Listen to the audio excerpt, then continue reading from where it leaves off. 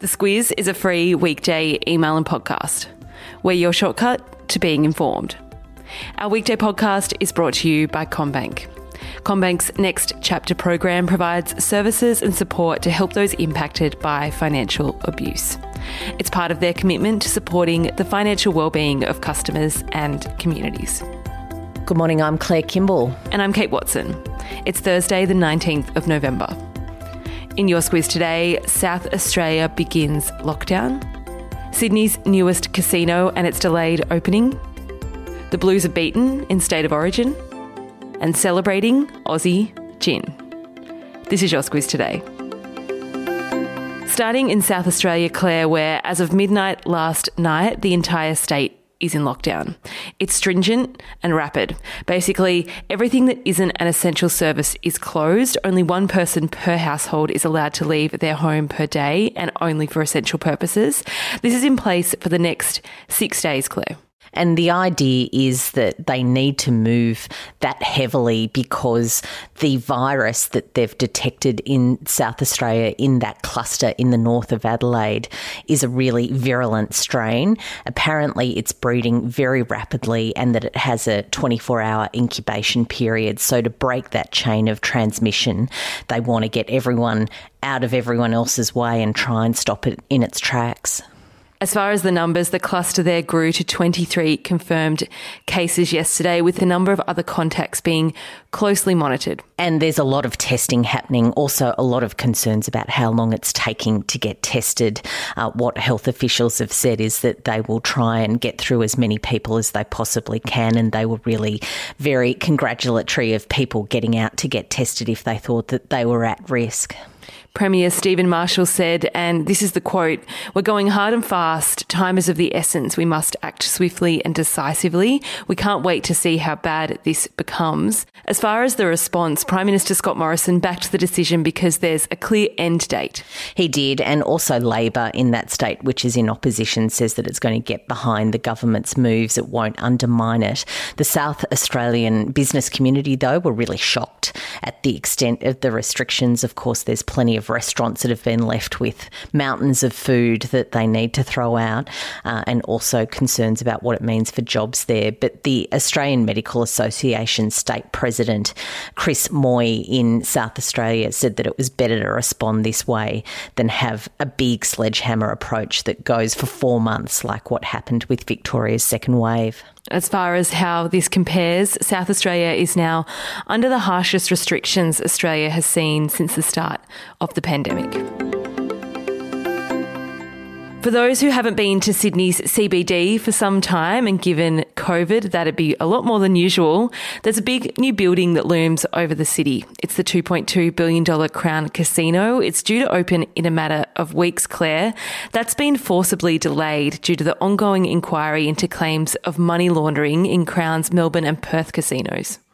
Yeah, the New South Wales gaming regulator yesterday said that that December opening won't happen.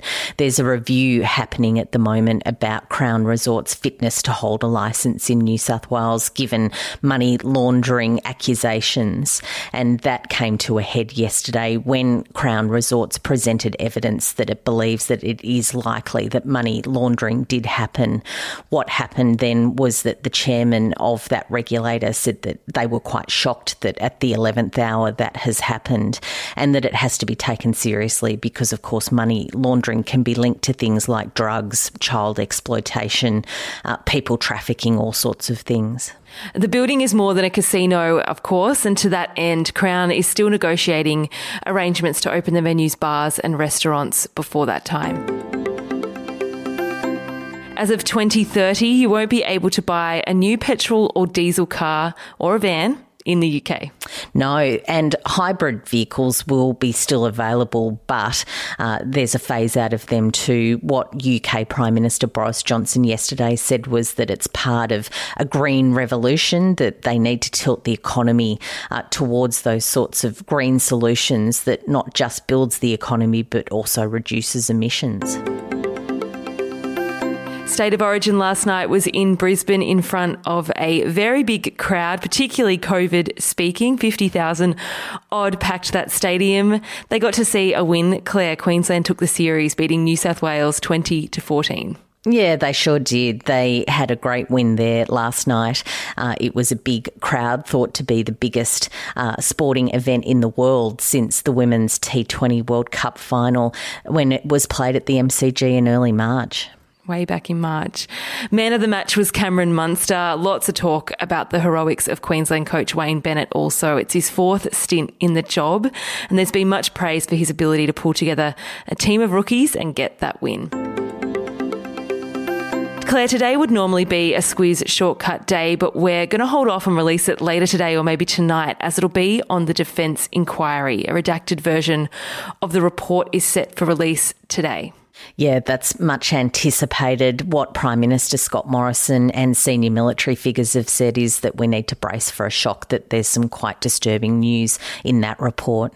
That inquiry is looking into possible war crimes in Afghanistan. There's a fair bit of background to it and, of course, what comes out today. So we'll shortcut that a bit later on. A message now from our podcast partner, CommBank. As part of their next chapter program to address financial abuse, CommBank has partnered with the University of New South Wales Gendered Violence Research Network and released a new research paper providing financial institutions with guidance on how to help customers who might be affected by this kind of abuse.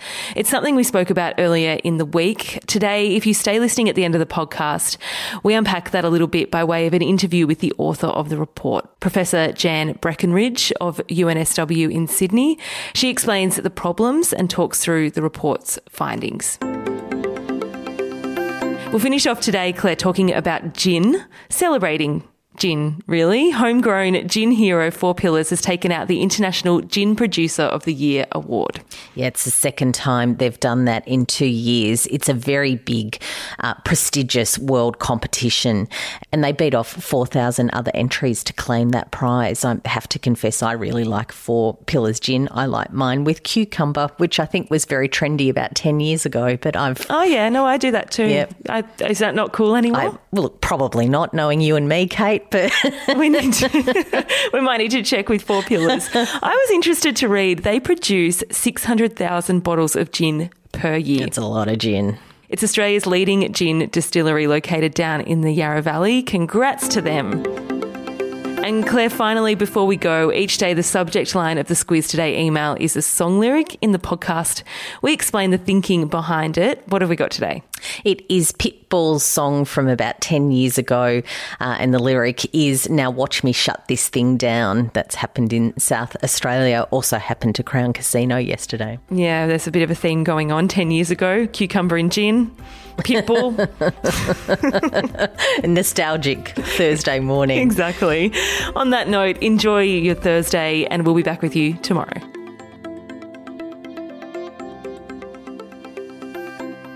Financial abuse in the context of domestic and family violence is a serious and widespread problem affecting people in communities across Australia.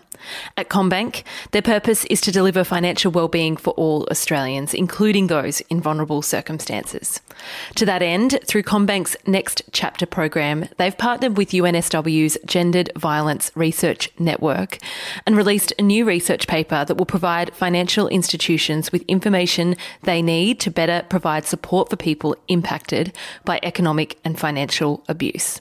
The author of the paper is Professor Jan Breckenridge from UNSW, and she is here today to chat with us. Hi, Jan. Oh, thank you. Jan, let's start with how you define financial abuse. How I would see it is that it's around financial control, financial exploitation, and behaviours that can sabotage economic security. And that could be by negatively affecting housing, employment or study, or just generating economic costs so that people affected end up with debt and problems with their credit rating.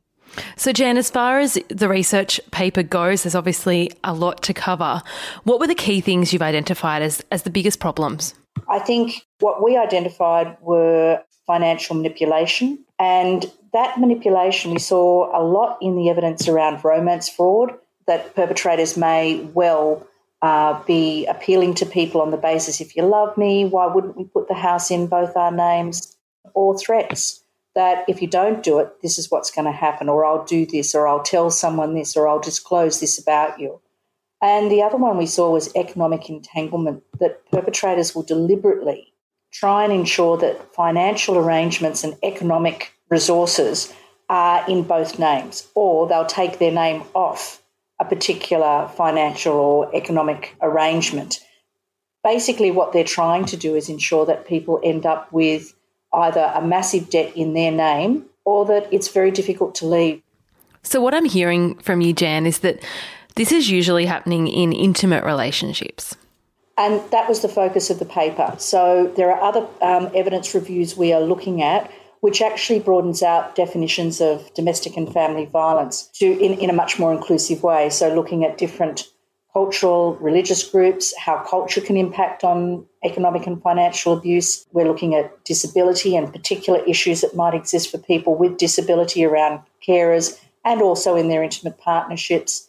And we were also looking at older people. And I think that's a particular area of work that requires a lot more attention, because in the two evidence briefs we've done so far, intimate partner violence, and now we've just been working on culture, older people are definitely an at-risk group. The paper, Jan, is designed to help financial institutions implement policies to help victims and survivors of economic and financial abuse. What role do you see corporates playing in all of this?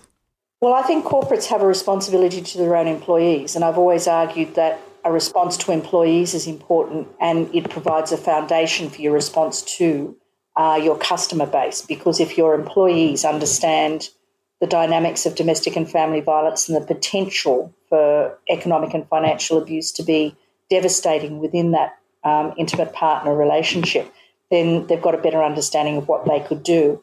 I suppose what we would think is that we know that financial institutions actually have an important role to play just in providing information about financial services and financial abuse.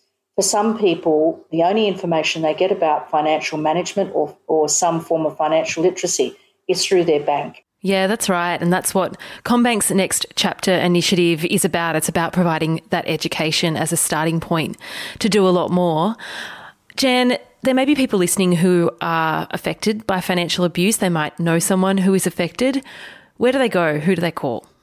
Look, I think I would absolutely recommend in the first instance that if you have a concern about your financial situation, is to go to your bank and ask for assistance around hardship provision, or feel absolutely welcome to disclose what is happening for you so that the bank can respond. And to be honest, the banks are making such an effort in this regard. It's a really important first point of contact. If you are affected by domestic and family violence, whether it be intimate partner violence or from other members of the family, if you're an older person, whatever it may be, you can call 1-800-RESPECT. And that number is 1-800-737-732, or you can visit their website because they have live chat and online counselling. Great advice. We'll pop those links in your episode notes. Jan, thank you for joining us for a very important interview. My pleasure. This interview is brought to you by our podcast partner, CommBank. A message now from our podcast partner, Sunbeam. With so many unhealthy snacks on offer, it can be hard to find something to keep your kids satisfied and happy. Sunbeam's dried fruit and cheese chilled snacks contain only real fruit and real cheese, with no artificial colours or flavours. And they're a great source of calcium. It's a snack you can feel good about giving them while you're on the go. Pick up a pack today in the dairy fridge at your local Woolworths, Coles or independent retailer. Thank you.